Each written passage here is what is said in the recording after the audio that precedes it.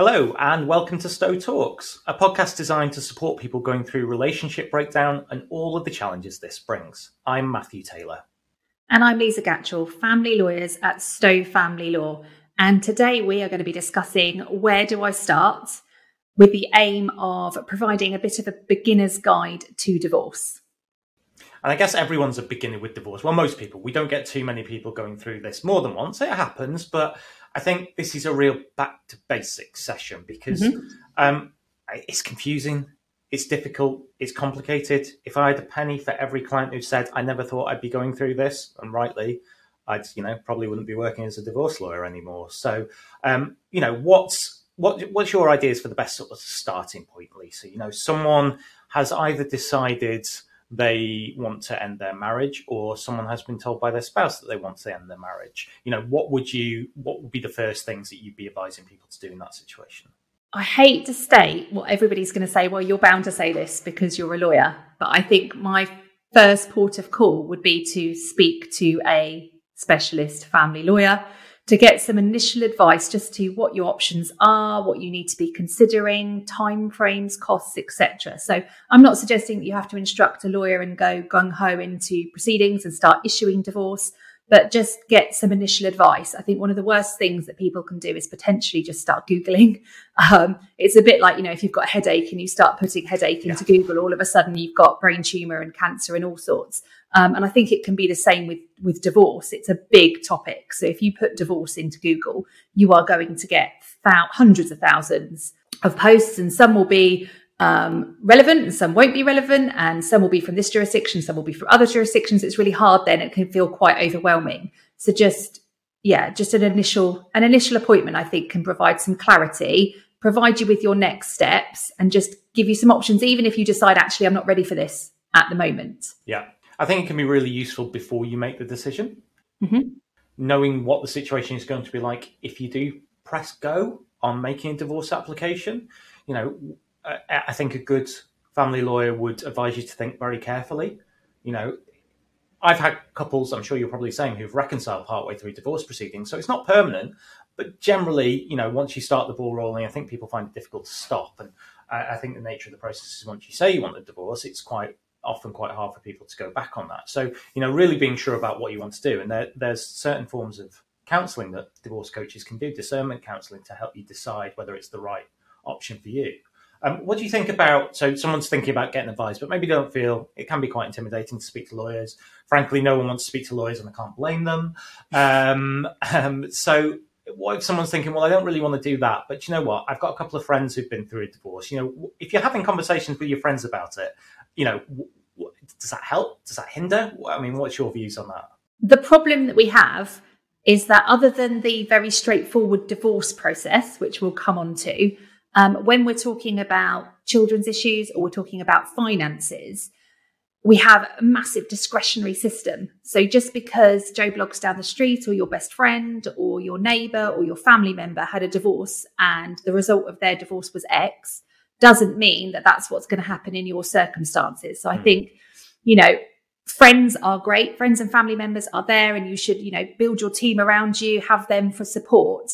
But I wouldn't necessarily be going to them for legal advice, and I wouldn't necessarily be comparing your situation to theirs, because there will be so many differences.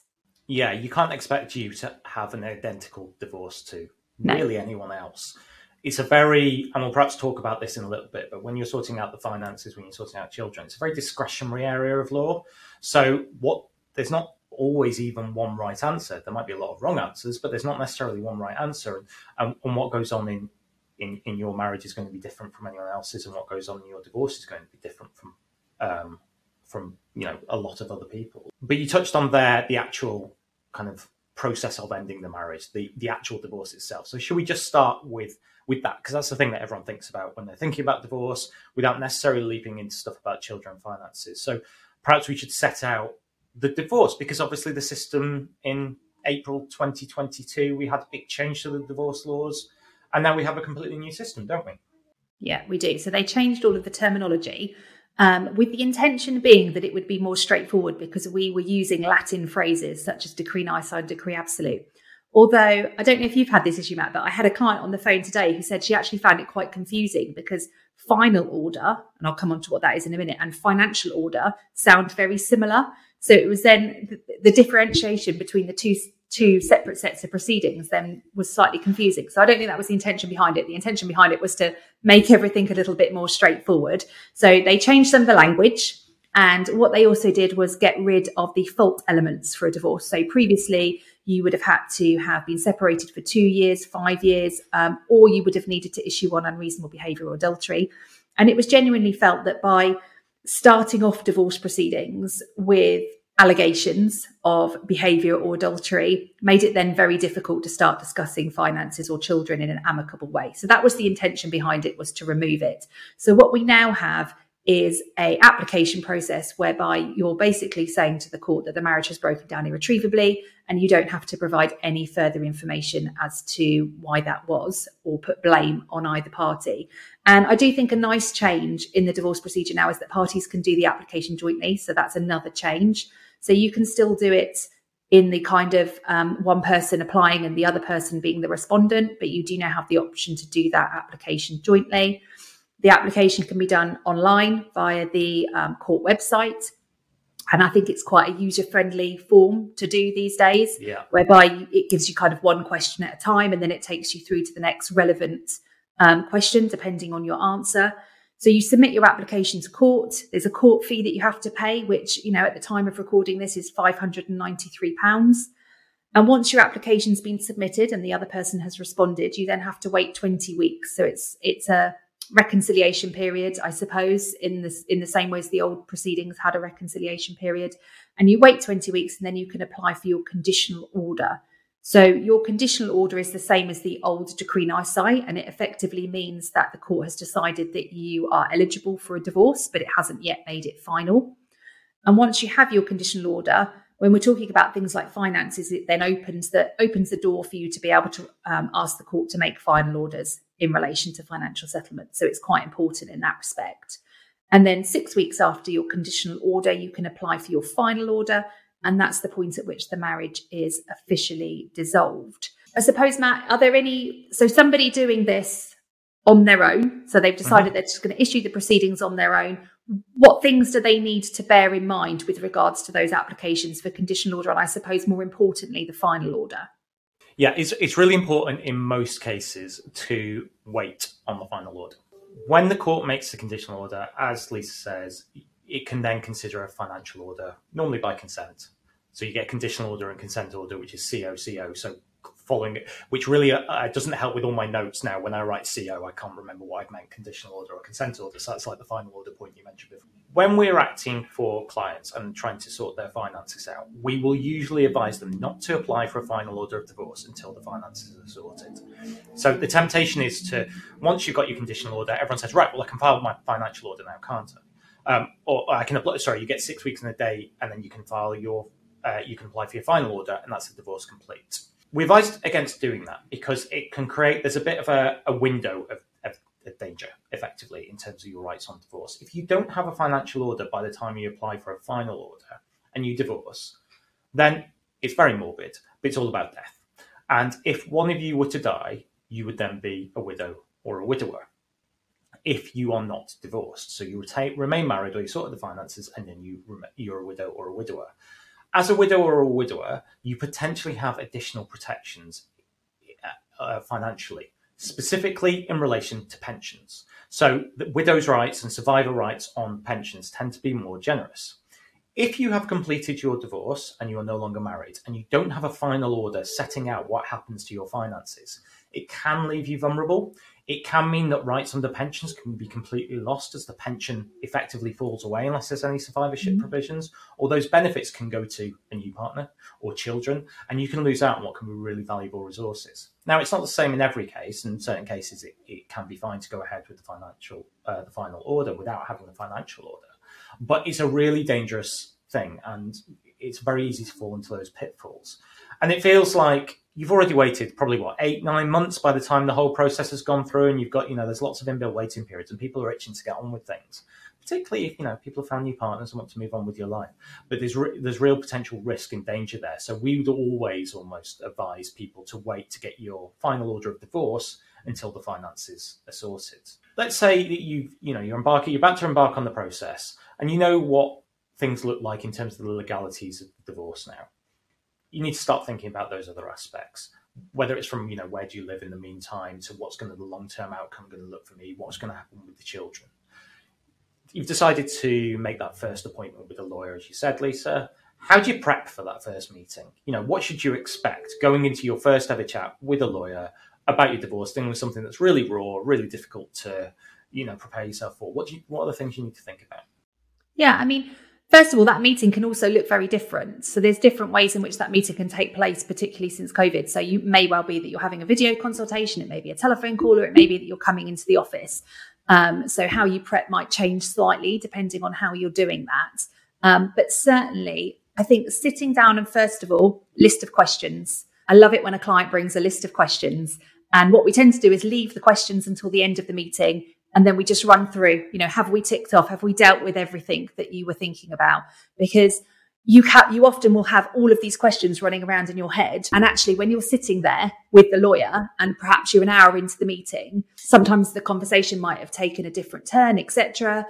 And, you're paying for the meeting, let's be honest. So we want to make sure that all of the questions that you've got are answered. So sit down, think about a list of questions that you've got. The second thing is that you're likely to be asked for certain pieces of information. So if you can just get an idea, I'm not asking for exact figures of the amounts of money that you've got in every single bank account. But if you can give us names, addresses, dates of birth, children's names, children's dates of birth, when you got married, when you separated, and rough ideas as to values of properties, etc. It really helps us to build a picture for when we're giving you the advice. And other than that, there's not a huge amount, I think, that you can prep before the meeting, because it is about just working out in your own mind what it is that you want to get out of it. Yeah, I completely agree. Is that I think people feel they need to be prepared and need to have every detail, and actually, it's a lot to take in. And I think people probably underestimate the amount that they have to take in the first meeting, and just having a general chat. And I think the most important thing in the first meeting, if you can get an indication of the legal process, that's sort of, you should be able to get that. Are you going to get any idea of the outcome? Depends on your case, depends how much you know. And lots of people just don't have any clue about their finances. Maybe their spouse has control of everything, so they're not able to do that. What you absolutely have to get is a feel for whether that lawyer is the right person for you. Mm-hmm. And I think that's absolutely key. I'm not the right lawyer for everyone. Some people just won't warm to me. I know you find that hard to believe, Lisa, but it doesn't. Absolutely. But it's really important having that personal connection. And I'm permanently staggered at the number of clients who don't shop around for a divorce lawyer. And I probably shouldn't say this as a divorce lawyer who I need to have clients, for to keep busy and for the business. But I think it's really important that you do speak to a couple of divorce lawyers. You might get different opinions. You might get the same opinion, but you need to feel comfortable with the person who's dealing with your case, that they're dealing with it in the right way. So I'll often finish meetings saying, if it's an initial call or it's an initial appointment, saying, go away and think about things. You need to take your time. You need to reflect, but maybe go and speak to another lawyer and see. And I think that's a really important thing, because that personal connection, I think, hopefully you'd agree with me, is that, the cases that you probably do your best work on are the ones where you and your client are working together. Yeah, 100%. It is about, relationship building, because ultimately we're working together. This isn't a conveyancing transaction that's likely to be over in 8 weeks. We quite often have clients where 6 months is probably a minimum for divorces, but it's quite regularly between 6 to 18 months. And that's a huge amount of time that we'll end up communicating with each other. So yeah, it does help. And from a trust perspective, there's no point in you instructing somebody if you're not going to trust the advice that they're giving, because you're effectively wasting your money in those circumstances. That's really important. Is someone that you feel that you can relate to, someone's explaining things clearly to you. You don't want to come out of a first appointment feeling more confused about the process than you did before. There's something's not worked there. It may be that you've got certain expectations and certain things that you want to achieve.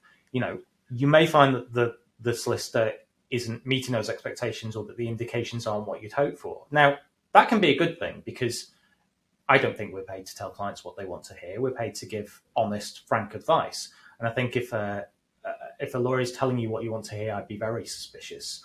If you are confronted with something, they'll say, well, I don't think you're going to achieve what you want to achieve because of this. It's probably a sign that the lawyer's being honest with you, which is actually going to work out better for you. It's going to reduce costs and make it more likely that you can settle things. So I think these are some things to really look at in terms of selecting your lawyer.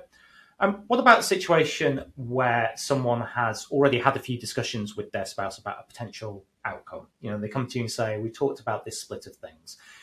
If someone's wanting to have those discussions, hopefully they're amicable, and that can really help, if you can maintain that good relationship with the person you're divorcing. What sort of things should people look out for in those discussions, Lisa? What can be helpful and what can be unhelpful? Ultimately, we want parties to agree. We want them to agree. We want it to be as smooth as possible. And so if you are able to sit around the kitchen table with your ex-partner and start to hash out your finances, then absolutely brilliant. I think the one thing to make sure is that you're getting advice. I mean, from our perspective, the only problems that we find is when parties come to us with agreements that they've reached. And one that springs to mind is a lump sum to offset child maintenance. We've sat down, this is what we've agreed, we're both really happy with it. Rather than pay me maintenance for the next 10 years, he's going to give me £50,000. Completely unable to do that legally. Can't oust the jurisdiction of the Child Maintenance Agency. And it may well be that you've sat down and these conversations have taken quite some time. It's taken a lot of negotiating. And actually, again, coming back to if you'd had some advice at the beginning as to, these are the kind of things I'm thinking about, that could have resolved that before you got into those discussions. Yeah. So, I think it just comes back to it's fine to have those meetings, but you need to have it with a background of legal advice so that you know what's possible within a financial order and that you know that what you're discussing is fair, because there are some people that are incredibly confident and they can sit across from their partner and tell them, I will absolutely get 70% of these assets. Yep. And so the partner's like, oh, right, okay. Yeah, no, yeah, that seems fair. And then they bring it to us and we're like, absolutely no way. That's not fair. That's not what the courts are going to do. So, I think it just comes down to, again, it's fine to have those discussions. But first of all, make sure you've got the advice. And secondly, make sure that any agreement that you reach is drafted into a financial order and approved by the court, because otherwise, whilst you may have reached an agreement, your financial claims are still open. So it leaves it open that either of you can change your mind further down the line. And actually, once a couple of years have happened, if asset values have changed, if parties are in new relationships, things can get that much messier.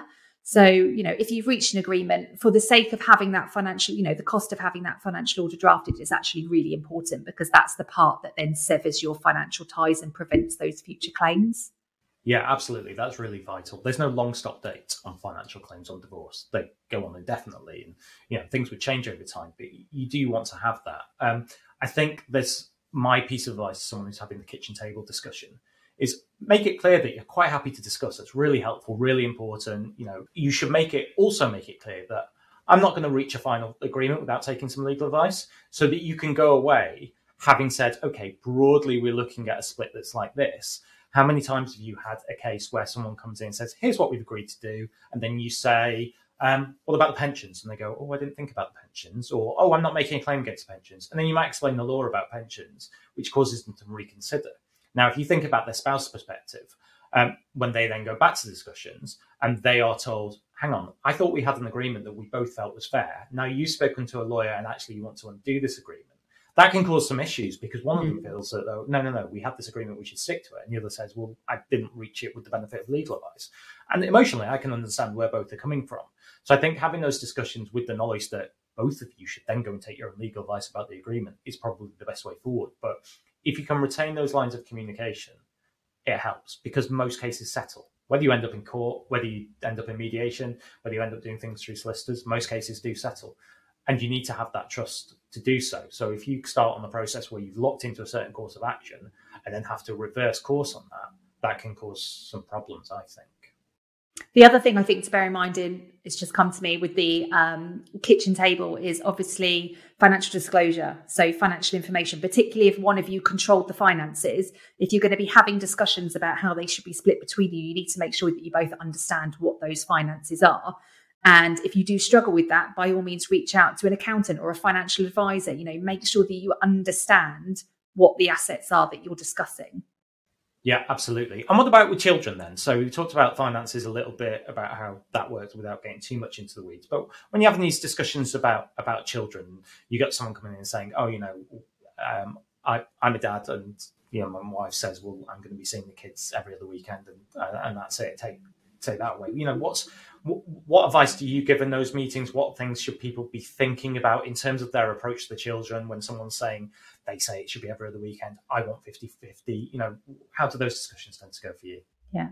I mean, we all have different family makeups, don't we? So there's no black and white. I think people get very hung up on the alternate weekend and once in the week arrangement. And yes, whilst that can be quite a popular arrangement, predominantly because it works for lots of families, actually, there's nothing set in stone to say that needs to be done or that that's going to work for your family. And the amount of contact between the parties can really differ quite significantly, from completely shared care, which might be on sort of is it 4-2-2 or 3-2-2 arrangement, to alternate weeks, to the alternate weekends, to just once a week. So there is a vast look at the options, and I think it's about looking at it again from the children's perspective as well. So, the children have a right to relationship with both of their parents. What's practical in your relationship? So if one of you is working full time and the other party is working part time, is it practical to have 50-50 care? How would that work? Who would the children be looked after before and after school and all the rest of it? Or can you flex? Can you make that work? So I think with children, it very much comes down to the practicalities often. And then, being open to the other party's points of view. And if you don't agree on something, perhaps ask them to clarify why it is that they want it that way. See if you could sort of really dig down to it, because that may then help you to resolve that niggle.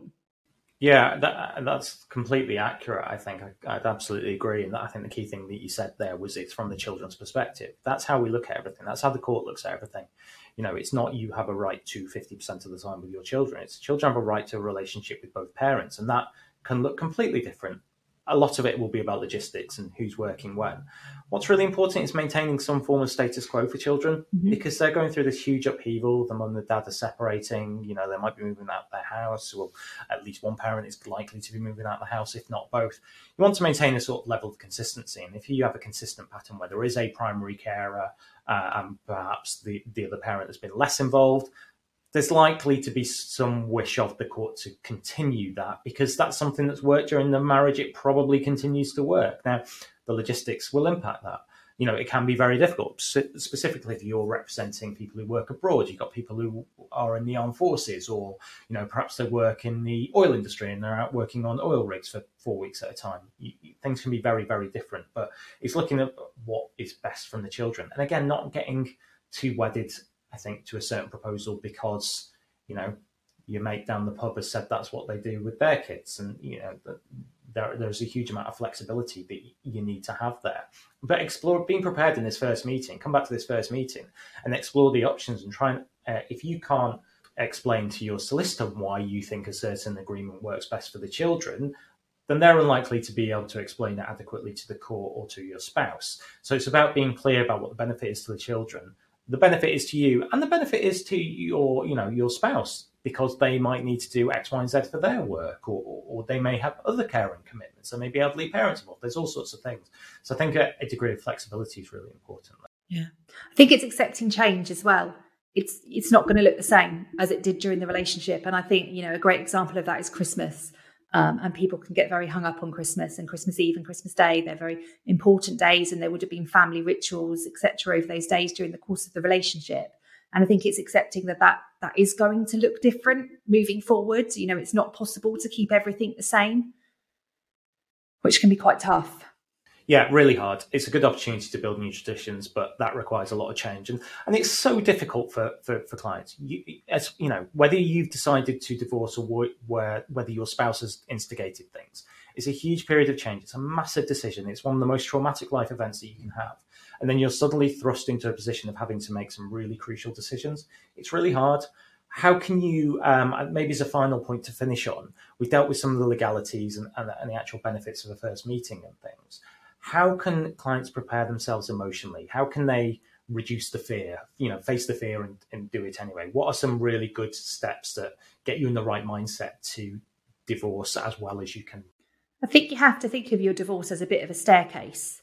And it's very easy to catastrophize and to look at everything that could possibly be at the top of that staircase and where that might lead, and go down all sorts of rabbit holes that will ultimately make you very anxious, upset, angry, potentially, at all these options that probably actually won't happen, but that you're thinking about and worrying about. Whereas actually what you need to do is just take one step at a time. So what's the first step on your staircase? And that's what you need to concentrate on. So if your first step is, I need to issue my divorce application, sorry.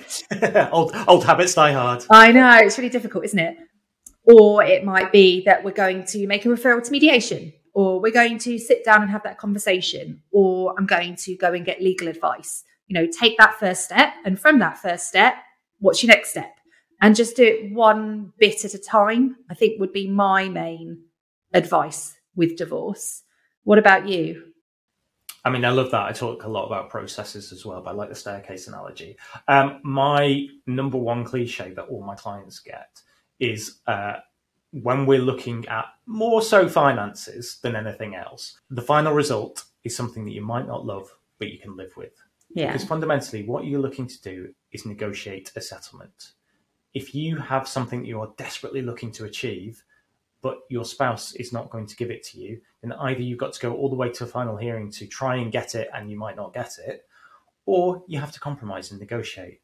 And what the court is really looking to do in the vast majority of cases is to give both of you enough to move on with your lives and to make sure your children can move on with their lives.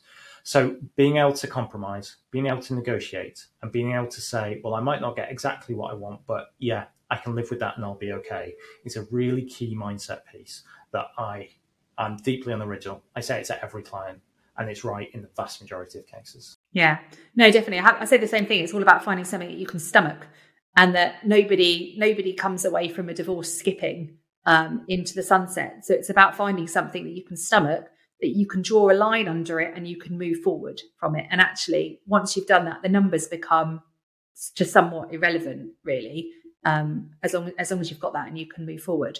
What I wanted to just quickly run through with you then is, as we're talking about divorces, I wanted to run through with you some divorce myths quickly. So These are probably things that we hear quite a lot. And it may well be the conversations in the pub or the Google searches are pulling these up. So I just wanted to run through them, and you can perhaps give your sort of quick response to sort of each of them. Okay, cool. Yep. So the first one then is that a divorce always ends in a court battle. Oh, absolutely not. Absolutely not. And very few do. I'd say fewer than 10% of my cases end up in court. And the ones that do end up in court, I think you can do court and do it well and still be civil to each other. I don't think there's any need in a lot of cases to have the fight. So there's no requirement that you end up in court tearing strips out of each other. So I would park that at the door. And if you go into it with the mindset that that's the way it's going to end up, then that is the way it'll end up. If you go into the mindset that we're going to try and do it with dignity and civility, then that can be achievable. What about divorce is always expensive? I wouldn't say it's always expensive. It can be a costly exercise. I'm not going to lie about that. It links to the first point, though. If you make things a battle, it will be expensive. If you can negotiate and compromise and work together with your ex-partner, you can make things achievable. You've also got to look at what expensive means in any given case. If you end up spending, 50% of all your assets on legal fees, then yes, that's really expensive. There are certain cases where it's worth spending what is objectively a large amount of money on legal fees. But if that creates a situation for you that gets you to the point that you can live with things, because otherwise, your ex-spouse just won't agree with what you basically need, it can be worth spending that money. So expense is a relative concept, but there are lots of ways of doing it to keep the cost down. And I always speak to clients about this. Clients can do a lot themselves. We don't have to be writing emails and letters to the other side every week. It rarely helps. When you're doing your disclosure, you can do a lot of it yourself. So it doesn't have to be if you go about things the right way with the right mindset. So what if I came to you, Matt, and I said that I would like a quickie divorce, like all the celebrities? Oh, I love the quickie divorce. The Daily Mail special. I would say that you're going to have to wait in line like everyone else. You've outlined the court timescales. You can't abridge the 20 weeks and 1 day application process unless literally you can expedite a divorce if someone is literally on their deathbed. There's some case law about that. But aside from that, there is no quickie divorce. There is no click fingers and get things done. You've got to go through the time frame. It's not the quickest thing in the world, but it's really important. And important things are rarely quick. So it does take a little bit of time. But yeah, sorry, you can't be in the sidebar of shame talking about a quickie divorce. And then I've got two here that are a little bit linked. So the first one is assets are always shared equally. And the second one is that the parent with, over speech marks custody always gets 60%. Okay, so no and no. Very quickly on assets, the starting point in a lot of cases, if you're looking at anything more than a very short marriage, is normally a 50% split. But there are a whole variety of factors called the Section 25 factors, which empower the court to depart from that. The most important is the welfare of any minor child to make sure they've got home with mum and dad. After that, parties' needs, contributions, and various other factors might lead to a departure from equality. So, there is a sort of starting vague yardstick of equality, but you can depart from that in numerous cases. Equality also looks different in different cases. It's not necessarily 50% of the house and 50% of the pension and 50% of the savings. It might be 70% of one and 30% of the other. So that's a no on that one. With the children stuff, there's no fixed regime for how childcare works. It is what is in the best interest of the child, taking into account the various factors in the welfare checklist, which is at Section 1 of the Children Act, if people really want to go digging about in statutes. There are the two most important parts of statutes that we consider on a day-to-day basis. It's about meeting the children's needs, their educational needs, their emotional needs, their welfare, and to the degree to which they're old enough and sort of streetwise enough to be able to give it their wishes and feelings. So I would park those preconceived ideas. And just in general, getting hung up about percentages is a really bad way to go through a divorce. People get fixated, and actually it's the impact of what you get. This is what you were talking about earlier, Lisa. It's not getting fixated on a percentage for the sake of the percentage. It's making sure you're okay to go on and move on with your lives, and the children are okay to move on with their lives. Great. Well, I think that was a perfect answer, and probably a really great place for us to end this episode. So that's it for this episode of Stowe Talks. Thanks for listening. If you would like any more information on our podcasts, head over to stowetalks.co.uk, and please don't forget to rate, like, share and review this podcast where you can.